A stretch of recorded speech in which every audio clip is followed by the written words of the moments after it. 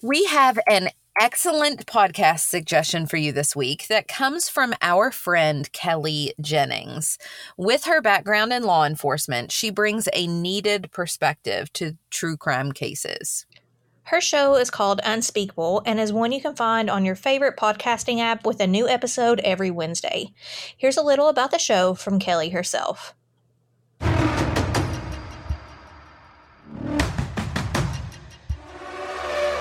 Welcome to Unspeakable, a true crime podcast where I tell stories of real crimes with real victims, whose cases are so shocking that many are left wondering, how is this even real? I use my experiences in law enforcement, corrections, and combined with my years as a criminal justice educator, dig deep into complex cases of evil acts. Some so evil, many feel they are unspeakable.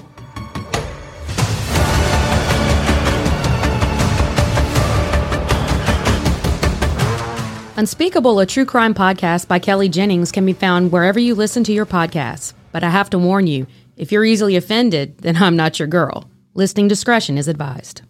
We make it our mission to discuss lesser-known cases because we believe they deserve coverage. And we feel the same about the products that we use our voice to promote on the show. We want to share products of value and quality, to tell you about the products that are worthy of being talked about. That's why we want to tell you about McAvoy Ranch and their sustainably produced extra virgin olive oil that's the world's best, and it comes from their Northern California ranch. The company is female-founded and female-led by their president, Samantha Dorsey. Olive oil itself has so many health benefits as an anti-inflammatory and an antioxidant. But McAvoy Ranch also makes olive oil delicious. They have an innovative and yummy signature olive oil collection with flavors like organic blood orange, ginger turmeric, and chai spice olive oil. Their flavors are distinct, creative, bright, fresh, and oh so delicious. It's olive oil that can enhance your cooking in a delightful way.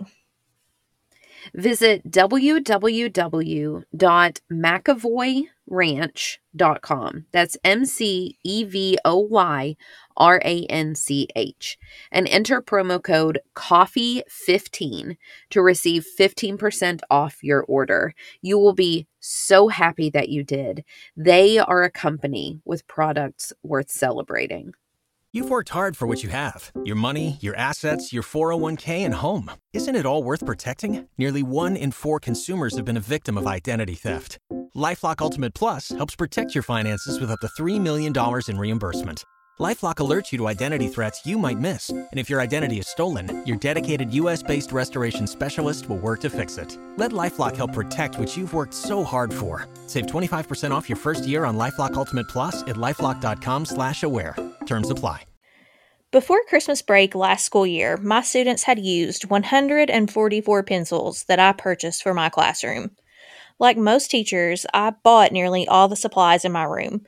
So every snapped pencil, broken crayon, uncapped glue stick, or dry erase marker that was left open was like a personal stab to the chest. Because after time, supplying those materials can be expensive. I often wanted to shout, "You can buy a pack of pencils at the Dollar Tree, please go do that." But I never did. Because my mind always went back to one boy I went through school with until he dropped out at some point in high school. This kid never, and I mean never, had a pencil. In 4th grade science class, he asked for a pencil every single day. And my teacher gave him one with a smile on her face every single day. This kid was also never clean. He always smelled and he always had dirty clothes on. No one ever wanted to be his partner for science projects we did because no one wanted to smell him for the entire class period. I remember one class, my teacher pulled me aside as I walked in the door and asked if I would be his partner for a battery experiment we were doing in class. She said she noticed I always gave him a piece of paper when he would ask. I, of course, told her yes, I would be his partner. So for the next 2 days, I sat beside this little boy, learning about who he really was, about how he loved science, and he wanted to be a mechanic when he grew up. And I learned that his house didn't have running water, and that his window had a board over it because his father had thrown something through it in anger. I never noticed his body odor after those 2 days. I took that lesson with me into my teaching career and into today's case as well. Because the little girl we're going to talk about today didn't have the best home life. She didn't always have clean clothes or a pencil or anything else that's the basic need of every student. But that didn't make her any less worthy of everything good the world had to give her. And this poem by Joshua Dickerson reminded me of her. It's called "'Cause I Ain't Got a Pencil." I woke myself up because we ain't got an alarm clock. Dug in the dirty clothes basket 'cause ain't nobody washed my uniform.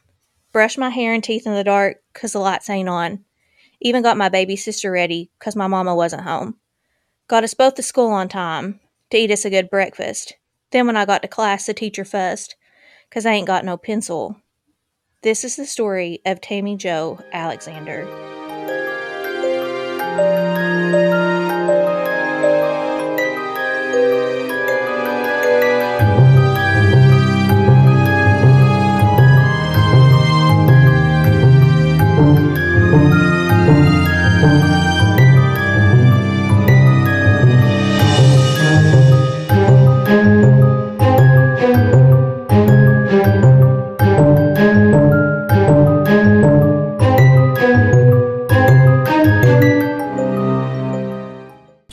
Welcome to Coffee and Cases, where we like our coffee hot and our cases cold.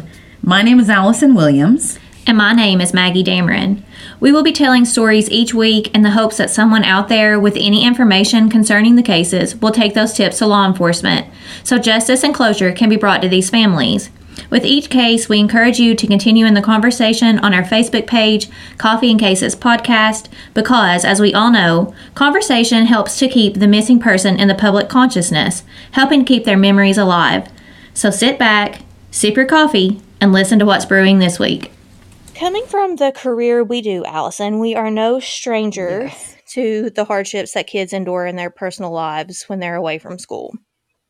Yes, people have no idea. It can be a punch in the gut every single day. And I was in tears when you were reading your intro because I know exactly that same emotion that you were feeling because we felt it every day for students too. Mm-hmm.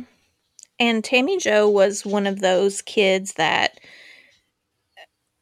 we would have known was struggling and we would have helped her as much as we could have. But, you know, she had a hard time dealing with the hand that she had been dealt in life. And it was rightfully so. Right.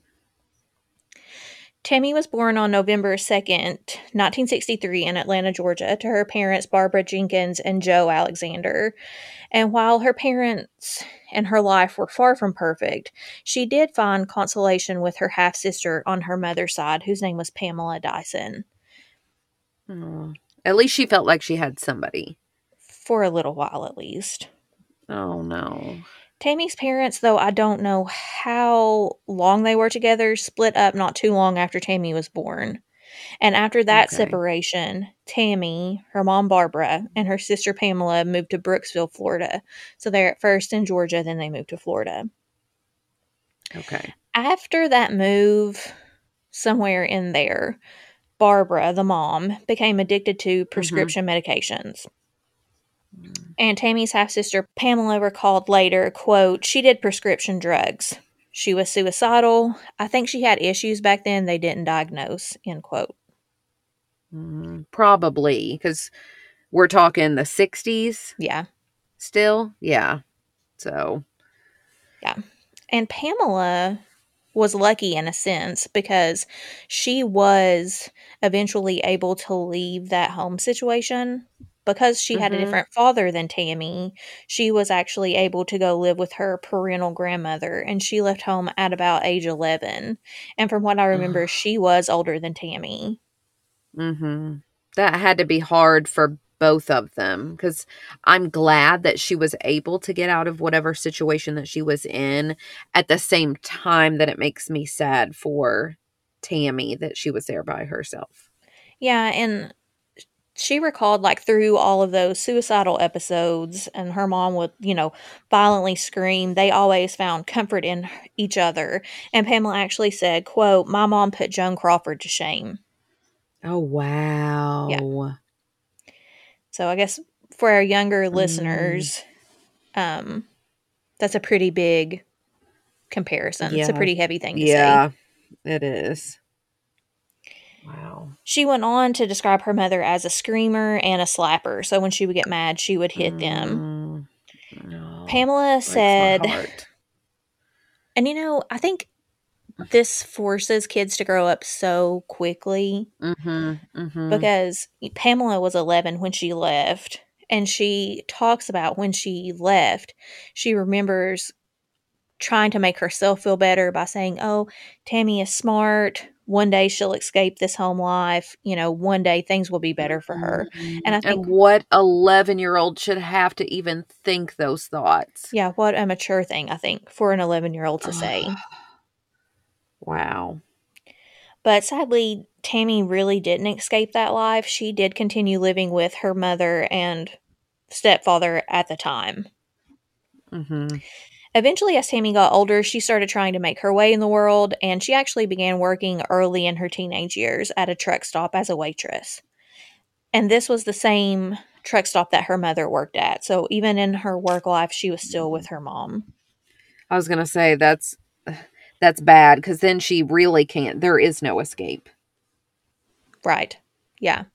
And I think because of that, the feeling that she had no escape and she had this really hostile home life, Tammy had been, according to one report, in and out of foster care. She'd stayed with a grandmother on occasion, but always ended up back in this same situation. And because it was so hostile, at a young teenage age, she actually started running away from home. I mean, if it's that hostile, then who could blame her? So on one of the occasions that she ran away, she actually ran away with her really good friend, Laurel Noel. And in this particular escape, we'll say, the two actually hitchhiked all the way to California Oh with my gosh. truckers, with whoever. From Florida? Yeah. So literally Holy cow. across country. Holy cow. And Laurel stated that the two had hitchhiked with truckers. They hitchhiked with whoever would be willing to give them a ride. But when they arrived to their final destination, she actually called her parents and they bought both girls plane tickets and flew them back home. And they were around 15 at this time. Oh my goodness. Oh my goodness. My little sleuth hound is 14 and I cannot imagine. Yeah. And by the time she was 15, Tammy was hitchhiking with long haul truck drivers pretty frequently. So her family was used to her being gone for short, sporadic periods of time. And, I think we as parents would be very concerned about that, but I don't think that Tammy had the support she needed to get the help that she needed, because obviously she's crying out for help through all of this. Right. I'm worried if it got worse when she came back after all those times, because clearly she's trying to get away. Oh, gosh. And Allison, in early 1979, Tammy's short, sporadic runaway adventures turned into something much longer. She actually ran away in that year from her home in Brooksville, Florida, and she went to work at a prison ministry in Georgia. So, like, this place that helped young men who were on parole or were on, like, under probationary rules adjust to this lifestyle that they were now in, instead of like this prison lifestyle. She actually was someplace long enough to get a job, to start working, which I think is crazy because she's like 16 at the time, and like, were they not checking that and like saying, do you not have to have somebody sign off for you if you work at 16? I don't know how that works. Yeah, I don't either. And I would think that there would be, especially if you're working in a prison ministry. Yeah, because I think you would have to, like, I mean, maybe it wasn't state owned, like a state job. Maybe it was a private place. But if it was the state, I would think you would have to have, a background check or something. Yeah, that's what I would think too. This runaway trip, though, wasn't just for the short term, like you said, because she was there long enough to get a job. It appeared that Tammy was in it for the long haul. And like I said, she's only about 16 years old at the time. And it wasn't like she was exactly trying to hide what she was doing from her family and friends, because while she was there, she would call and talk to her boyfriend or leave him Oh. voicemails when he didn't answer the phone while he was still living in Florida. Oh. And the boyfriend was asked about these phone calls, and he said that every time he spoke with Tammy or every time she left a message on the answering machine, she always sounded happy. And he said that she never seemed to be in danger, never hinted at any type of danger. She just seemed happy. However, Tammy eventually left that prison ministry in the summer and was not heard from or seen after that. Interesting. Okay. I'm curious to hear if we have any details. So this case actually has a lot of details and a lot of interesting. It's like one of those with sort of like the teeth analysis. Like it has some really cool forensic Oh, okay. details. So she wasn't seen after she left that ministry until the morning of November 10th, 1979, when a farmer in Caledonia, New York, which is like 23 miles or 37 kilometers southwest of the city of Rochester, saw something red in one of his cornfields. And so he's like, this is odd. This is really out of place. Let's just go see what's over there. Because at first he's thinking, you know what? A hunter's trespassing on my property. They do this all the time. They need to get out of here. But what he found was far worse than anyone trespassing on his property. Oh, no. Oh, no. So instead of a hunter, he found the body of a dead young girl in his cornfield. Oh, no. So we're up in New York? Yes. And you will be amazed at the journey they are able to determine that this girl went on. Like Oh, my gosh. way that she got around the country was amazing. Well, because I was going to say, like you said, she's done with the prison ministry at the end of the summer. And this farmer doesn't find her, I'm assuming this is her, until November. Yep. So she had to have been somewhere in those months. And it's crazy, the path that she was on.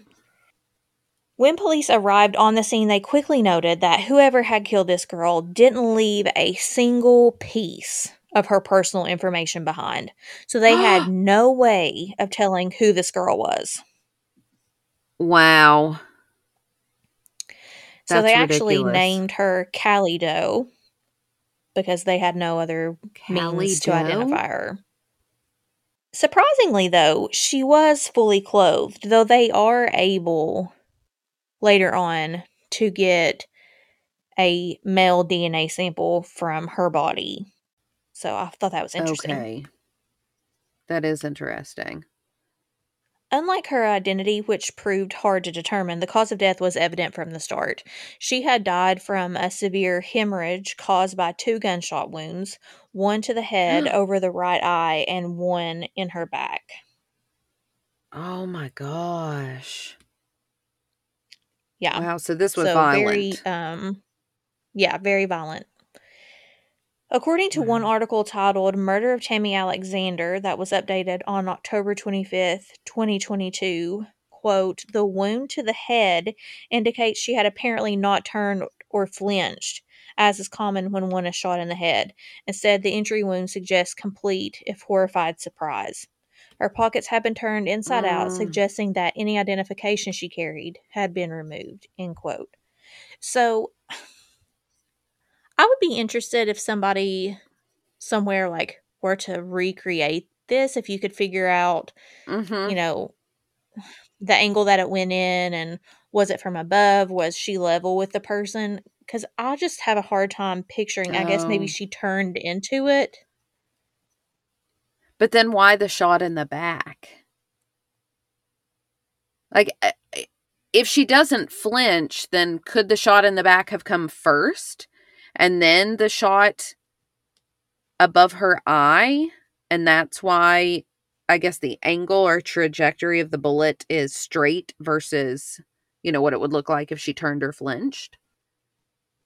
Well, the autopsy reveals a lot about that because, her body was sent off for an autopsy.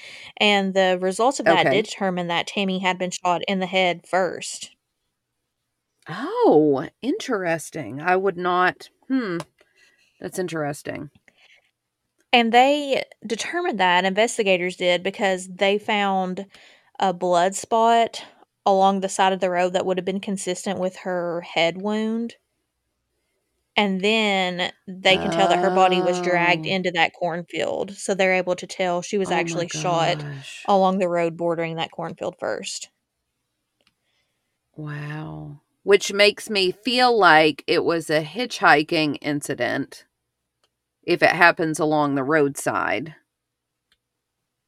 Yeah, but this is such a rural area. A lot of people wonder if it could have been Mm, someone from that area as well, which I guess those two could kind of play in together. mm, mm-hmm. And I don't know yet how she even ended up there. So she may have been there a while and gotten to know somebody. I don't know. I'll have to wait till you tell me. You got your wheels turning already. That's right.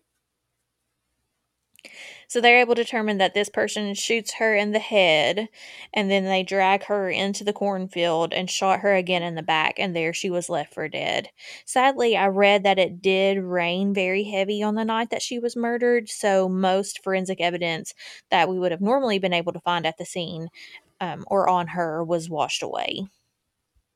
Mm, Police did believe that the murder weapon was a .38 caliber handgun, and investigators were able to locate a bullet, like a spent bullet, in the dirt underneath the girl's body, which they compared forensically to hundreds of bullets that were fired from confiscated weapons that met that .38 caliber handgun. But those efforts to mm-hmm. trace the weapon spanned across North America, so into Canada.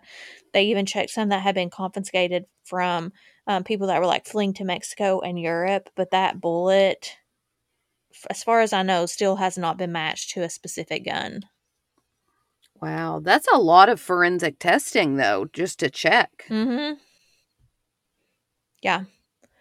And despite the fact that investigators had little forensic evidence to go on, they did note some very interesting characteristics and details about Tammy, and we're going to discuss those now. But I want to remind you, Allison, and the sleuth hounds that are listening, that at this point in Tammy's case, she is still a Jane Doe or Callie Doe. So I'm going to kind of use Oh, those that's right. interchangeably. Okay.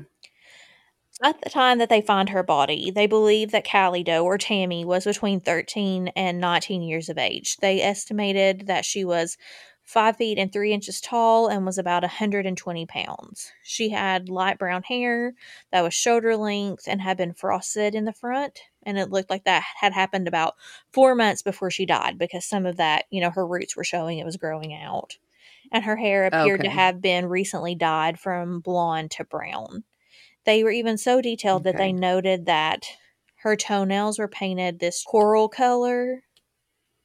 Mm-hmm. And so, while we didn't have a lot forensically to identify this girl, they did have a really good description of her. I mean, down to the toenail color. And so they're thinking, Yeah. we're going to be able to release all of this about her, about what she looks like. And surely some family is going to turn up to claim her and lay her to rest. But that didn't happen. At least not right away. Well, and, obviously they don't know this, but we know from what we know about Tammy, we understand why that didn't happen. Mm-hmm. Yes. Along with her toenail color and her hair color, police noted some details about Tammy that I wouldn't have thought significant, but I'm not really trained to look for that type of thing. But Right. Right. apparently, Right. they noted she had visible tan lines from like a halter top or a bikini. Hmm. And to them, this was significant. Then after I read it, I was like, oh, duh, Maggie. Oh, because we're in November and she's in New York. Right. Yeah. Nowhere where you're going to get a tan Yeah, in November. exactly. So that detail, that tiny detail that I wouldn't have even thought a second about, from that detail, they were able to determine that Tammy or Callie Doe had to have been visiting New York from a warmer climate, right? She had to come Makes complete from sense. somewhere with a Yeah. lot of sunshine, even in October or November, Mhm. for her to have such Mhm. distinct tan lines. Right. Because this is 1979, and her tan would have been natural because tanning beds didn't really become a Oh, thing right. until later in Yeah. the 80s. They also noted that she had freckles on, like, the back of her shoulders, acne on her face, and her chest.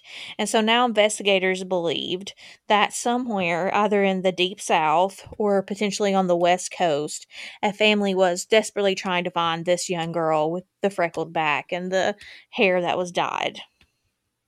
Mhm. And we've talked about several cases where teeth have played a vital role in determining who a person was or, even where they came from. Right. And they did examine Tammy's teeth, but in her case, her teeth showed nothing significant. The teeth were in natural condition. There were no restorations or fillings. It actually appeared that she had never been to the dentist. She'd never received dental care. So they're not going to have any type Ugh. of, dental record to Right. look at. Records. Wow. And some of her permanent first and second molars suffered from severe dental cavities and decay. But Mm. to Mm. me, this could be, maybe this is just me thinking about my childhood, but to me, would Mhm. immediately go to, like, social class here, because I'm thinking, how often do we overlook dental health when we're struggling to make ends meet? Mhm. That seems like that's the first thing that Well, goes. and it makes complete sense for those of us listening, because any of us who are listening have likely gone to the dentist. And if you've ever had, even with dental insurance, dental work Mhm. done, it costs you out of pocket an astronomical amount. And this is with dental insurance. So, I mean, it makes sense to me. And I think that's why, growing up in rural Kentucky, I mean, we had fluoride delivered to the classroom, and different things like that, because I think there's at least an awareness of the need for dental care, because that's linked to all kinds of other health Yeah, I issues. mean, I didn't even go to the dentist. I mean, luckily I will say had, because now I have cavities thanks to, you know, IVF throwing up and then the baby throwing up. I now Right. have cavities. But Yeah. had really good teeth, and I had never been to the dentist until I got married, just because that was like a Mhm. luxury my family could never afford. Yeah. Mhm. And I think that's a Mhm. lot for a lot of people, but like you said, and this is going off on a tangent not related to this at all, I think that dental health is part of physical health, and so I don't understand why the Oh, coverage it is so is. poor. Yeah. Because if you have poor I teeth, know. that affects everything. Mhm. So, Mhm. So I get why you said, seeing poor dental conditions would make me also think of a lower socioeconomic yeah. class for Callie Doe. Yeah. Also consistent. So right now we, the amateur investigators we are putting all of this together, Mhm. and they also noted that she hadn't had any wisdom teeth come in yet, which I think also points to her Oh. age, because, if you're Mhm. younger, those take a while to come in. I mean, mine didn't come through until my Right. 20s and 30s. Mhm. So, teeth, nothing really significant that we're gonna be able to go on. Right. Her Right. blood type was A negative, but one thing that really stuck out to me throughout writing this case was that the autopsy revealed that she had actually eaten just hours before she was murdered. And within her stomach, they found Hmm. corn, potatoes, and canned ham. And I think Hmm. that's So it strange. doesn't sound like something that you would get, like, it's not fast food.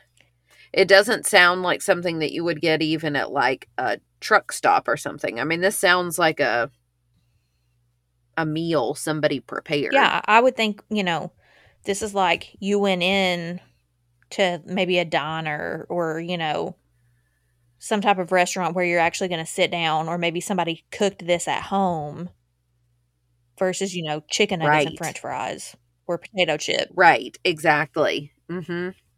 So just as investigators noted her tan lines, they also noted her clothing and jewelry. And if you remember, the farmer that discovered her body said that what caught his eye was that he saw something red in the field. And that Uh-huh. red was Mm-hmm. her red nylon lined men's windbreaker jacket. The jacket had black stripes down the arm and was actually marked on the inside with a label that read Auto Sports Products Incorporated. She also had on a boy's multicolored plaid button-up shirt that had a collar. She had on tan corduroy pants in a size 7.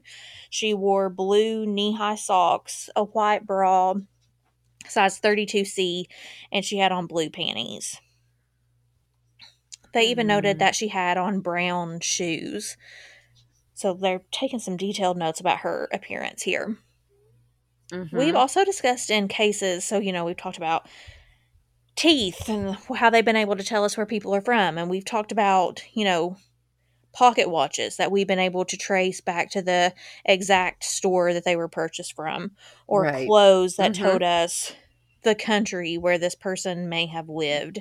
And so investigators Mm-hmm. thought, this red jacket, it's so unique, we will definitely be able to track down where this was purchased from, because they have that Okay. company name printed right Mm-hmm. there on Right it. there on it. Yeah. But they actually reached out to the company and found that this I thought was weird, but they were told that this red Auto Sports jacket was produced as a one-time promotional item, and it couldn't be traced after distribution. So once it left the factory, they didn't know where they went. Well, or they could have said, we sent it to every AutoZone in the country. That's And true. then, you would have no idea where it went after that, or every certain kind of race or something related to cars. That's sad though, because as soon as you said the name on it, I was thinking that exactly what you said. I was like, oh, okay, well, maybe we can figure out exactly where this came from, but no. And I wonder if this would be more work, but I feel like almost with watches or something like that, how they have serial numbers, or you buy Mm-hmm. baby food and it has, where like the serial number on it in case there was like a recall. Sometimes I wonder if we could do that Uh-huh. same concept with clothes, and then they would be able to say I don't know like why we serial couldn't. numbers 1 through Yeah. 100,000 went to AutoZone in Lexington, Kentucky. In Yeah. Michigan. Yeah. Yeah, I don't know why they couldn't. I mean, it would take More funds. time, I guess. Right. But it would certainly help in cases Mhm. like this. And along with that jacket, she also wore a silver necklace that had 3 small turquoise stones. And they thought that the necklace looked handmade and maybe was a replica, or maybe actually handmade by Native Americans, maybe in the southwestern United States.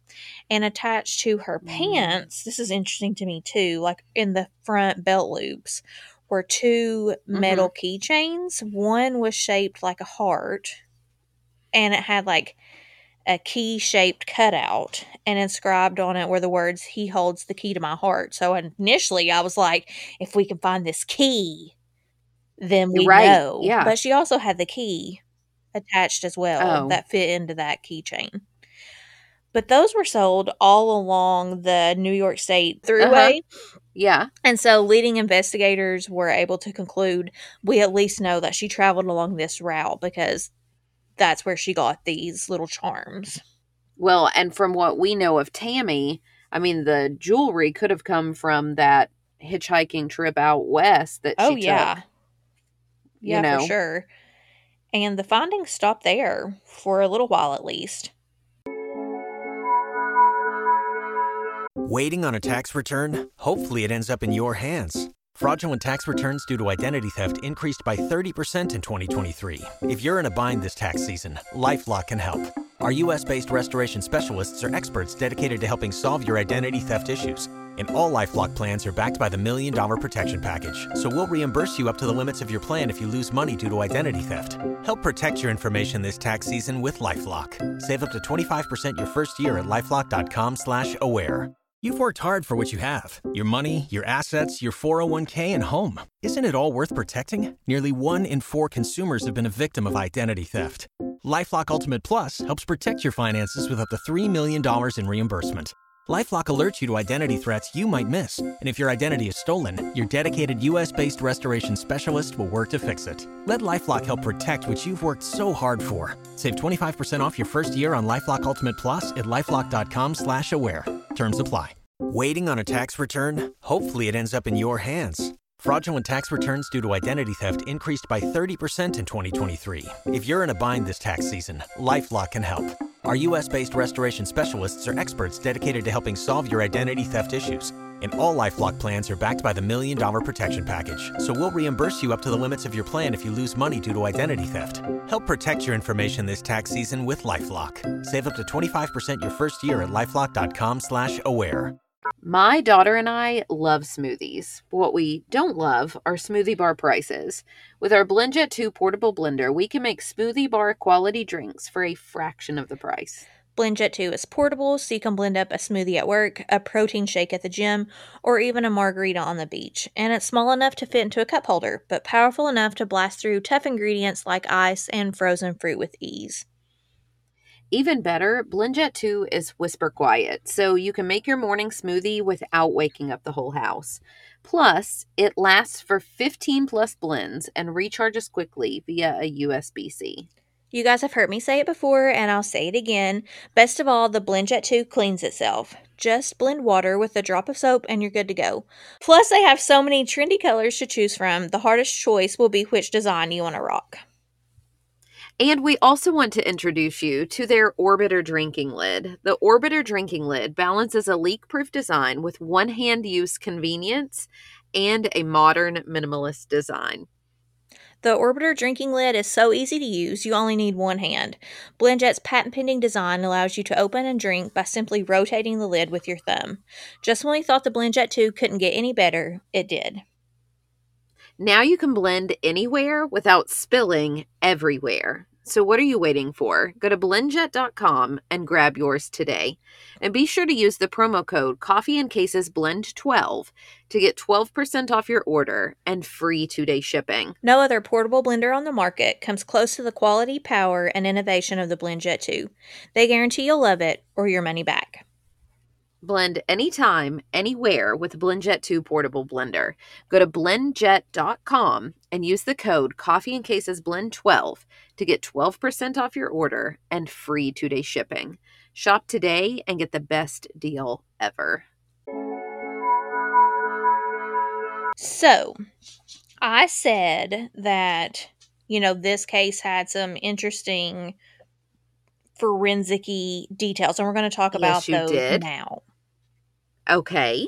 According to peoplepill.com, in 2006, and this I did not even know was a thing, but when I read about it, I was like, interesting. Okay. There is a way that, because I had no idea what this was when I first heard about this, but there is a way that scientists can take pollen or other spores that are on your clothes or, like a bag or something like that, and they are able to tell where geographically you would have been to get those spores on your clothes. Oh, fascinating. Well, it makes sense because the flora is different, in all different states. So that is super interesting. I would have never even thought to look.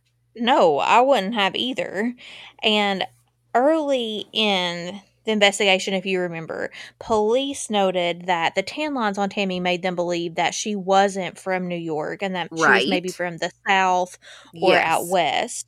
And this idea piqued the interest of a man named Paul Chambers. Okay. And this man was recently hired as an investigator in Monroe County, New York, in their medical examiner's office.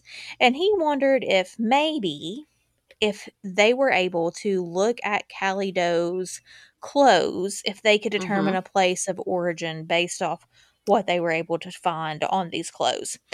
Go Paul Chambers. I That's know. awesome.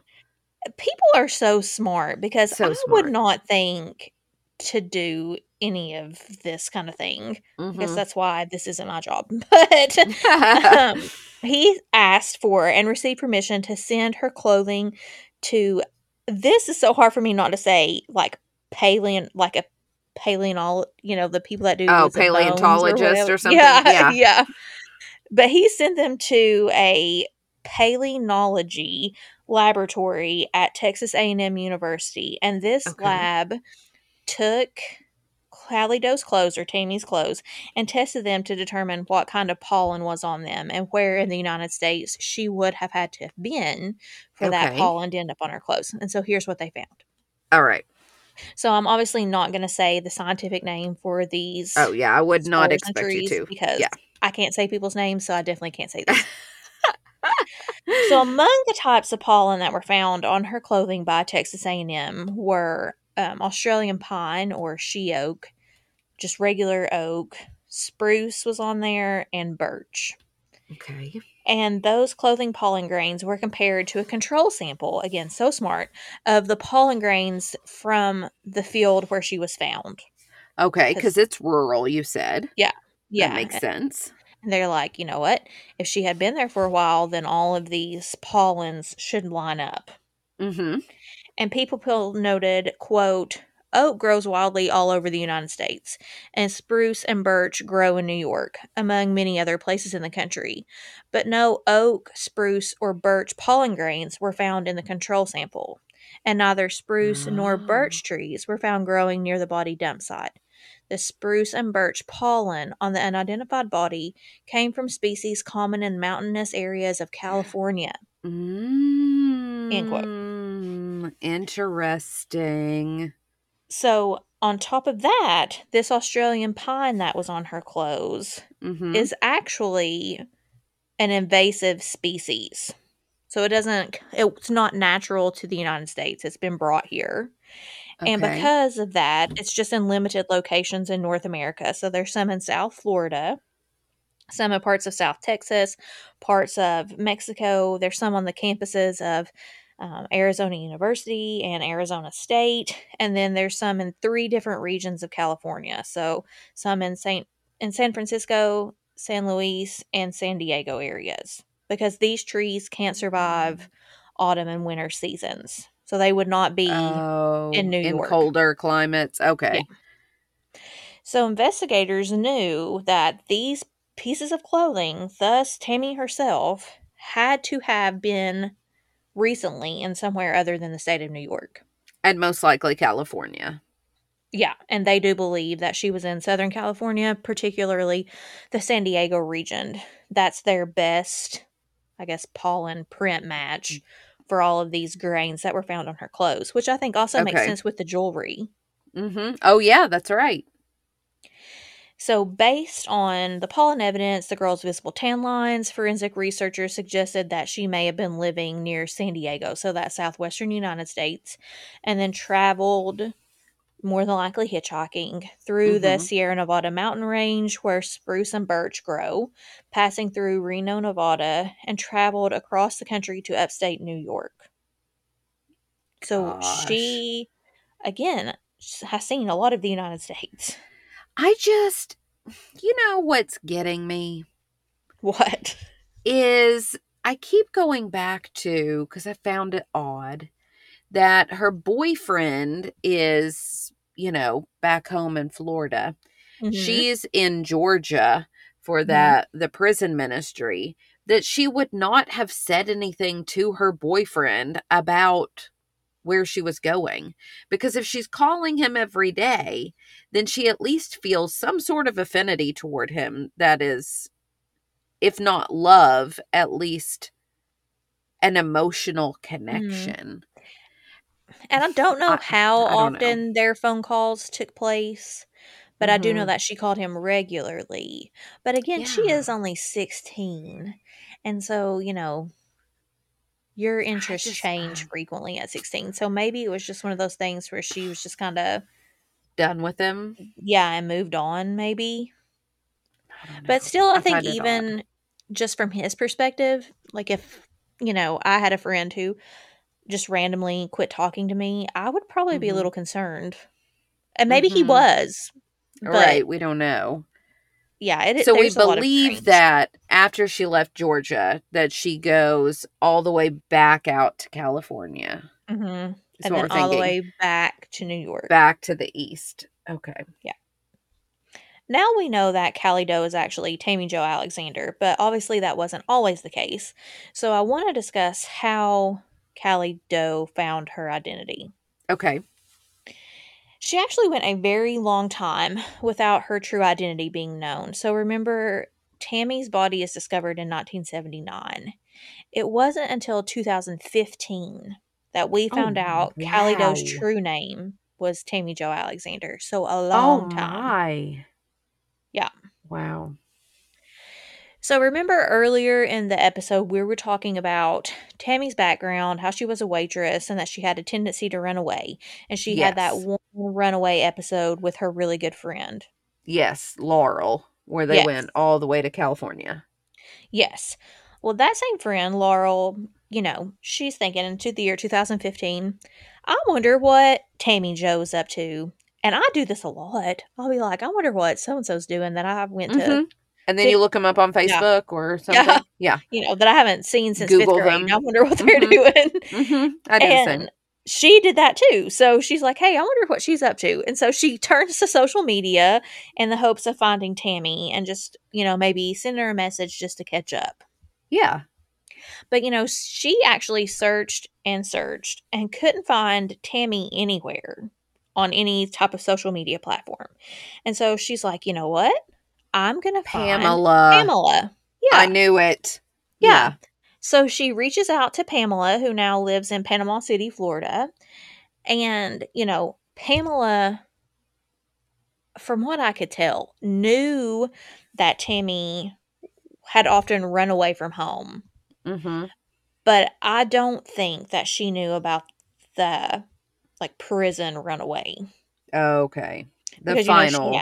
right. Because she Yeah. hadn't lived at home since she was 11. Right. And the last that she knows, she's hoping that Tammy would, maybe find a foster care home to stay at, or, something that would get her away from this Just really, get out. yeah.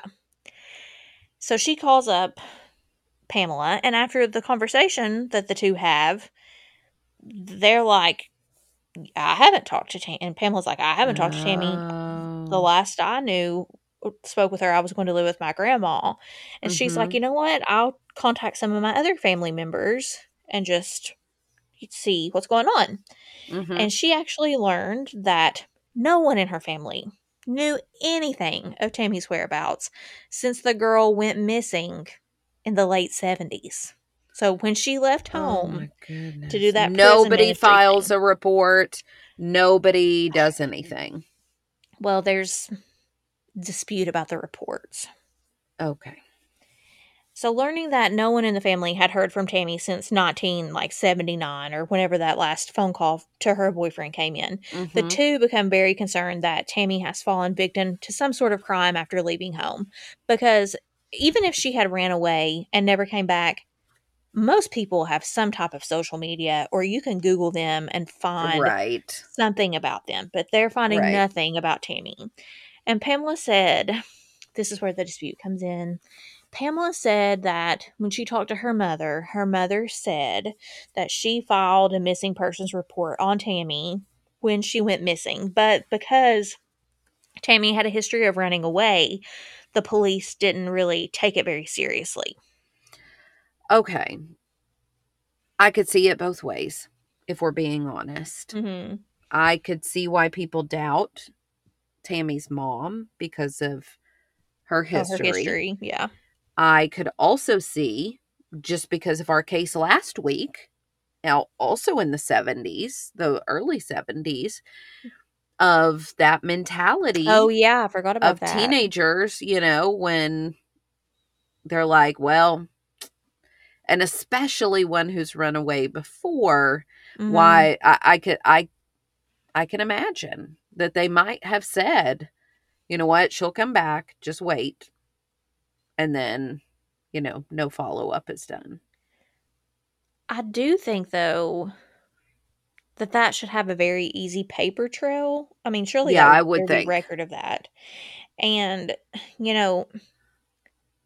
Tammy's family, even if they did file this missing persons report, has got a lot of backlash about her Mm-hmm. disappearance and this seemingly nonchalant attitude about not hearing from their loved one for so long. Because, in the case last week, you had the dad and mom that Oh, were yeah, he like, no, demands. yeah, like Mm-hmm. you're filing this. We're going Mm-hmm. to follow through with stuff on our end Right. without you. Like, we don't, Right. we can do this on our own. She didn't have that, Right. which is sad. That is very sad. But I would agree. I understand why there's a lot of backlash, because even if you go Mhm. to the police and they say she'll come back, once a week goes by and she doesn't, well, Yeah. then you go again. Mhm. So, But in August of 2014, the Hernando County Sheriff's Office told Pamela that there had been no missing persons report that had been filed for Tammy. They didn't have anything on record. And so Pamela promptly files one, gosh, which is, wow, in 2014. yeah. Which, I mean, I think Pamela's doing the best she can. I mean, she wasn't even at Oh, home, yeah. Yeah, she's not so even she would have no aware. idea about any of this. Right. Mhm. In a freak chance, this is amazing to me as well. This man named Carl Koppelman, who was a California artist, came across this missing persons report of Tammy's as a moderator of a web sleuths online community where these volunteers try to solve cold cases, including those of Mm-hmm. unidentified bodies. So he felt the pull to help in this case. So in 2010, he sketched a portrait of Callie Doe because, at this time, the Callie Doe was before the Tammy missing persons report, the sketch that Right. he makes. Right. Okay. And he posted it to NamUs, just hoping that, we can get a visual of this girl. Somebody sees So it. this is, again, 4 Yeah. years. Mm-hmm. And again, 4 years before Laurel and Pamela have even started searching for Tammy. He does Okay. this drawing. And then in September of 2014, he sees the listing for actual Tammy. So it starts out, he sees the Callie Doe listing, he does the He sketch, does the he sketch. posts it. Okay. And then years later, he sees the actual missing persons report for Tammy, and there's a picture of Tammy, and he's like, holy crap, this is the same person that I drew in 2010. Wow. Yeah.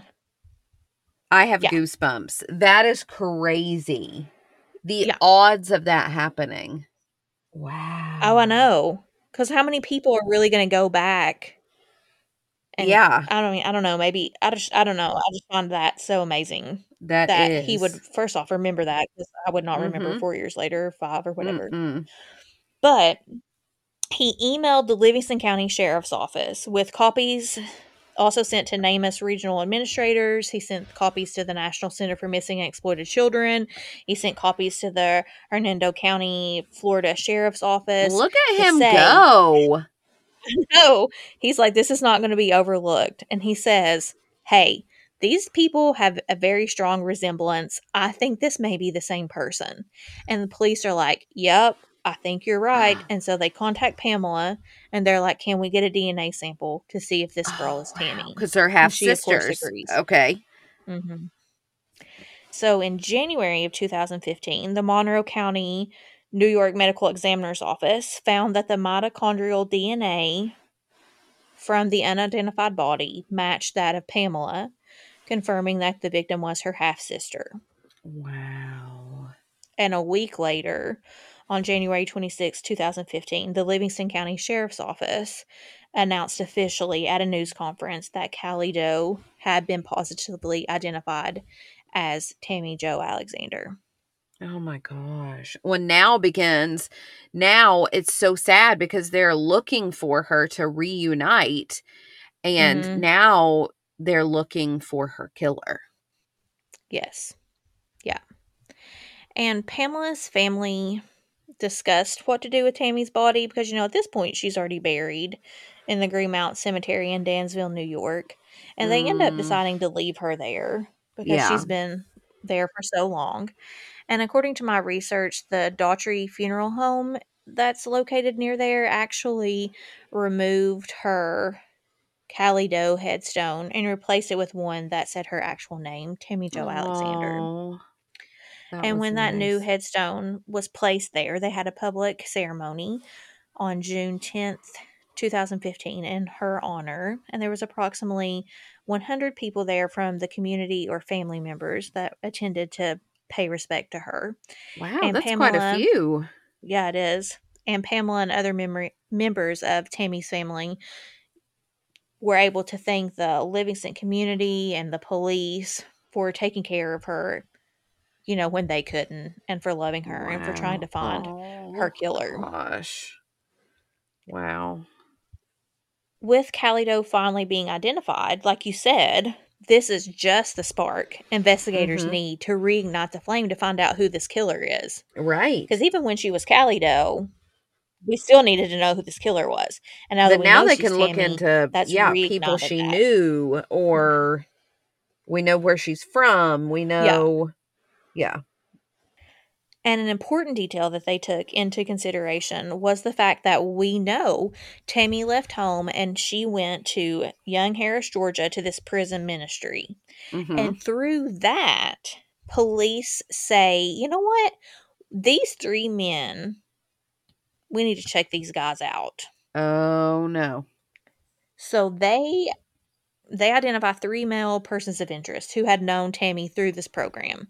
Okay. They take DNA samples from those men in question to compare to that sample that was taken from Tammy's clothing. But Mm-hmm. in November of 2016, the FBI announced that the men didn't match that DNA that was taken, and Mm. they were no longer considered persons of interest and were pursuing other leads. I never read in my research that these people, their names were ever released. I don't Mm-hmm. know really how investigators focused in on them, but they've been ruled out. And by Mm-hmm. 2020, it was announced that the male DNA found on Tammy's clothing was now being tested in national databases in search of like a familial link to the killer. Oh, interesting. Another cool thing that they did was on her 57th birthday, so November 2nd, 2020, they actually released recordings of Tammy's voice to the public, and these were messages that went to her then boyfriend, and they were believed to have been sent to him just months prior to her death, and they were released in the hopes that somebody would be like, "Oh, I talked to that girl in Rio, Nevada in 19 Oh. whatever, and she was So with does my she have a friend recognizable voice? Gregory." Well, we're gonna listen to him. Oh, okay.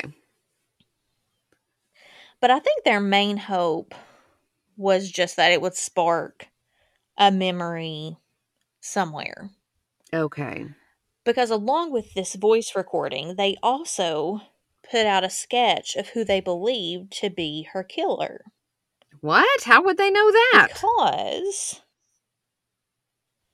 there was one sighting of Tammy and a man that was thought to be her killer.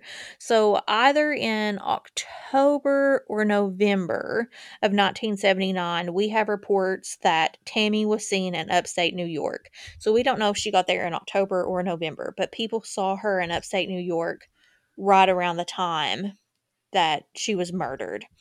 And I Oh. found in my research that on November 9th, 1979, Tammy was seen in a diner in Lima, New York, alongside a man that was older than her.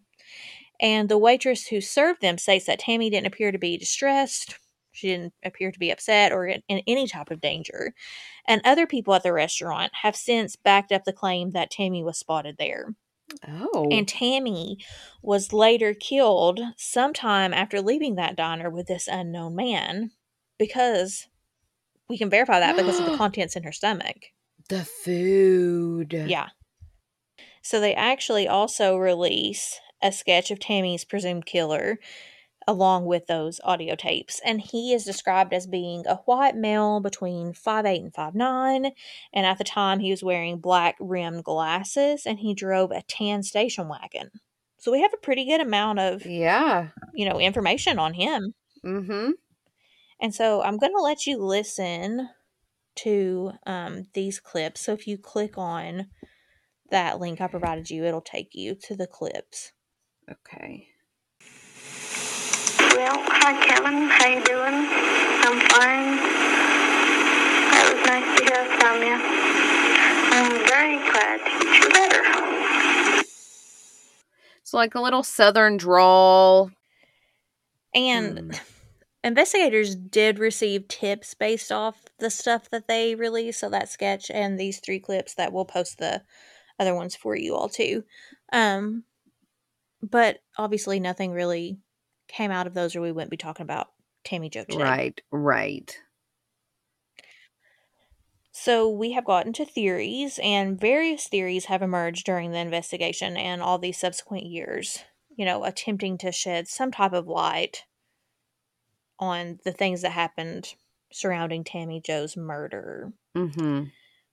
And one very prominent theory suggests that Tammy Jo Alexander was a victim of a serial killer that was operating in the area during the 70s. I feel like if you were a serial killer, the prime of your life was the 1970s. That was like the time. Right. Because, we have several notorious serial killers that would have been pretty much anywhere Tammy Jo would have been because she was everywhere. Right. That's true. And some believed that her murder could be linked to one of those known serial killers or maybe like an unidentified serial offender. There's no concrete evidence that we have that links Tammy's murder to any specific serial killer. We do have one serial killer that admitted to her murder. But we know that happens quite often, falsely. Yeah. And this serial killer was Henry Lee Lucas. And he was arrested in Texas a few years after Callie Doe was discovered because he was suspected in a local murder case there. And Lucas eventually confessed to killing Callie Doe, but he never identified her, because at that time she was unidentified. Okay. But after confessing to one murder, Henry Lee Lucas then confessed to another, and then he confessed to another, and another, and another, and another. And before long, Texas Rangers had cleared more than 200 cases based on this serial killer's confession. So he's claiming to kill over 200 people, which... Right. But his confessions became more and more far-fetched as they went on, and police lost confidence in his confession of the murder of Tammy. Because initially, he is talking about things that weren't released to the public. But then they are looking at these photos that they've shown him, and they're like, oh, well, if he paid close attention to these crime scene photos and really analyzed these, he could have then seen he could talk about details that the public, they don't know about. Right. It was also rumored that some officers were, asking leading questions or even gave him pieces of information in these In confessions. other cases. And so a lot of so a lot of these 200 plus cases that he had confessed to, they really are like, okay, no. And Tammy's was one of those. They're like, yeah, this is not a trustworthy confession. He did not do this. Another possible theory proposes that Tammy was murdered by someone that she had a personal connection with. So they're thinking, could this have been maybe an acquaintance? Maybe she was traveling with someone and she had been with this person for a while. Could it have been a friend? Maybe somebody she was romantically involved with? This theory, a lot of people say, revolves around maybe some type of jealousy or revenge because they would have had a personal interest in her. I do think the gunshot wounds and where she was shot is more Mm-hmm. personal than some of the other cases that we've covered. And also, and I know this is going to sound odd, the fact that she wasn't sexually assaulted, I almost feel like because she's young, and I saw her picture on the website that you Oh, yeah, have she's the clips pretty. from. Yeah, she's very pretty, and I would have thought that if this were a random person who has picked her up, that there would have been Mhm. some sort of motivation like a sexual assault that maybe she fought against or something like that. And I almost feel like the fact that there isn't signs of sexual assault shows that she and her killer Mhm. had some other kind of personal connection, you know. And Yeah. so like the jealousy or the revenge, like there being another motivation. So I think that Yeah. theory's And, interesting. I wonder if it could have been somebody that was jealous of her contact she was making back home to her boyfriend. I wonder if that could have played into it. A lot of people throw shade at Tammy's family for not being more concerned that their teenage daughter ran away from home and wasn't heard from for years, Mhm. decades, really, without even looking into what could have happened to her. I definitely Right. don't think, and I didn't read anywhere that people said anything negative about Pamela because that just makes Right. zero Right. sense to Right. say that type of speculation. But Mhm. some speculate maybe her mom or the stepfather know more than they care to share with police. But, as far as I know, neither of them were ever suspected of anything, and both went to the grave not knowing what happened to Tammy or like that Callie Doe was Mhm. Tammy. They did not know that Mm. Mm. because Tammy's mom, Barbara, died at the age of 56 in 1998. So she, Callie Doe was a thing, but she didn't know it was Tammy. Yeah. I do find it interesting that on her obituary, it does list Tammy Alexander as one of her children, but it lists her as deceased. Oh. And I don't know Hmm. who wrote the obituary. I don't know if it was like the funeral home and, Mm. or if a family member wrote it, but I think that Mhm. detail's interesting. That is very interesting, especially because of the runaway times in the past that I wouldn't have thought that I would have just thought or assumed that she had started a life somewhere else or something. Yeah, and I don't think from everything I read, I never saw anything that police, well, they weren't even investigating it because there was no report, so they wouldn't have said, "Oh, we think Tammy's dead," Mhm. because they weren't. Right. There was no report of Tammy even missing for them to be looking for her. Hmm. So I thought that was a little weird. Some people bring up the idea that she could have been involved in human trafficking. Given the circumstances of her case, some theories say that this could be a possibility. That lack of identification and the fact that her body was discovered in a remote area kind of fueled speculation that this could have been a possibility. But there's no real concrete evidence to that. And I don't know how frequently that happened in the late That's 70s what I and was getting early ready to 80s as much ask. as it Yeah. does today. Yeah, I'm not sure either. That's what I was getting ready to ask you. Yeah, I know you definitely didn't hear about it then. Right. So I just don't think that's a very plausible theory in my mind. Mhm. And then lastly, I talked about this briefly earlier when we were talking. Some people think could it have just been someone local to the area because the body was found in such a rural place that people are like, you almost had to be from here to get to this road that's on this cornfield. You would have had to been familiar with the region and the area to use it as a dumping site to avoid any type of detection. I mean, they're pretty brave to shoot her along the side of a road. And I feel Mhm. like you would have to know that that road maybe isn't the heaviest traveled to be able to pull something like that off.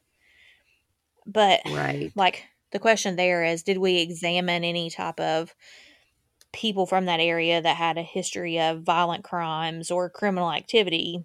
Mm-hmm. Have we ruled out any people like that? And then I also Right. think they could be a local connection and tie into, like this hitchhiking theory, which we've talked about Mm-hmm. throughout, is that something Mm-hmm. happened to her while she was hitchhiking. I don't think it Mm-hmm. had to necessarily be, she met a man in Reno and he drove her all the way to New York and killed her. It could have been she was picked up by somebody from New York and they killed her. Right. Yeah, So what are your thoughts? I think you're right. And I'm going to throw a third in there as well. I think that local connection, hitchhiker, and personal connection aren't necessarily mutually exclusive. I think you could have somebody who's all three. Mm-hmm. I think you could have someone Yeah. who we know that Tammy hitchhiked. So that would make sense if she were picked up as a hitchhiker. And this person says, hey, you like to travel around, I'm from New York. That's where I'm headed. And maybe she says, hey, that sounds pretty good. And she's with him, long term. And I'm saying him because of the male DNA on her and the sightings in the diner. Maybe she's with him long term. They end up developing a personal connection, and then something happens where he feels betrayed or jealousy or whatever, and that's when the crime occurs. So I do think you're right. I think you do need to look at local connections. And obviously this was someone who was traveling from elsewhere. So we need to look at somebody who was either a truck driver, a delivery person, or somebody who had to travel out of town a lot for work. Yeah, I agree with you. The disappearance and subsequent murder of Tammy Jo Alexander, also known as Callie Doe, remains a tragic and unresolved case that's puzzled investigators for over 3 decades. Despite her identification in 2015, the circumstances surrounding her death continue to raise questions and elicit theories about the identity of her killer. The various theories surrounding the case range from the involvement of a local serial killer to personal connections or even the possibility of human trafficking. However, it's crucial to approach these theories with caution, as they're all speculative and require further investigation and evidence to confirm their validity. The identification of Tammy Jo Alexander was a significant breakthrough, shedding light on her identity and providing some closure to her family and loved ones. However, the crucial task of uncovering the truth about her murder remains an ongoing challenge. It's imperative that law enforcement agencies continue their efforts to re-examine the evidence, revisit witness statements, and utilize advancements in forensic technology to bring her case to justice. The unresolved nature of Tammy Jo Alexander's murder serves as a reminder of the importance of cold case investigations. It highlights the need for continued public awareness and cooperation, as any piece of evidence, no matter how seemingly insignificant, could be the missing link in solving this tragic crime. Ultimately, finding the truth behind Tammy Jo Alexander's disappearance is not only essential for her family, but also for the pursuit of justice and the prevention of further acts of violence in our society. Investigators have received thousands of tips about this case, with no clear answer yet about who murdered this teenage hitchhiker all those years ago. However, Tammy's sister still holds out the hope that the real killer might be brought to justice someday. Pamela said, quote, "Somebody has to know something, and just my personal opinion. We haven't reached the right person that has the piece of information that will lead this case to being solved. I always have hoped, and I will never give up till the day I die, hoping that they find who killed her." End quote. Again, please like and join our Facebook page, Coffee and Cases Podcast, to continue the conversation and see images related to this episode. As always, follow us on Twitter at Cases Coffee, on Instagram at Coffee Cases Podcast, or you can always email us suggestions to coffeeandcasespodcast@gmail.com. Please tell your friends about our podcast so more people can be reached to possibly help bring some closure to these families. Don't forget to rate our show and leave us a comment as well. We hope to hear from you soon. Stay together. Stay safe. We'll see you next week.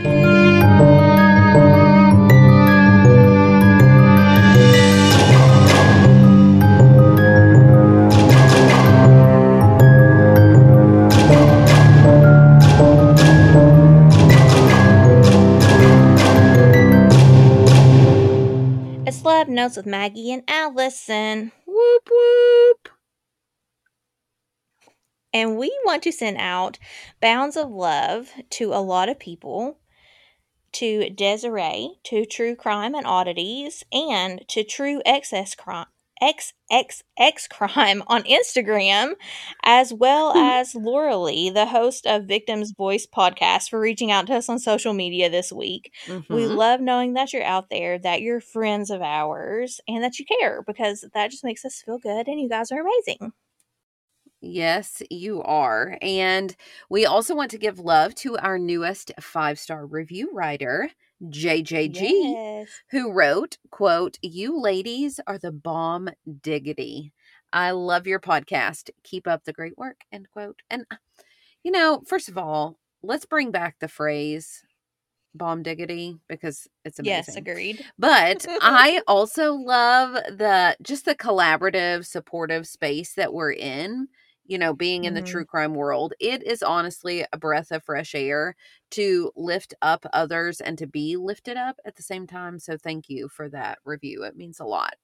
Yes, and we must tell you that we have so much love going out to our newest Patreon member, Megan. So welcome to the CNC Patreon fam, Yay, Megan. Megan. We are very That's happy right. and excited that you are part of that family and you're willing to support the show. And don't forget that you can also, just like Megan, join our Patreon family to support the show and receive some bonus content each month. And that ranges from full-length solved episodes to interviews to mini episodes, and all of that starting at just $5 a month. And the link to That's join is right. in the, or you can go to patreon.com// coffee and cases. Plus, if you want to join at a higher tier, then you will also receive quarterly swag Yes. boxes from us. And no matter what level you join, we do occasionally do drawings for giveaways like the one on this episode. That's right. So everyone who had joined Patreon by the 28th, since that's when we drew, because this episode is airing on the 29th, was eligible to win a Coffee and Cases mug. So let's do that drawing now. Okay, let's spin this little wheel that's on my computer full of like 50 some names to see who wins that mug. Here we go. And the winner is Who is it? Who is it? Who is it? Lauren J. Lauren J. Awesome. So, Lauren J., we will be reaching out so we can make sure that we have your address so we can get that mug to you. And with that, all of our love is going out to each and every one of you.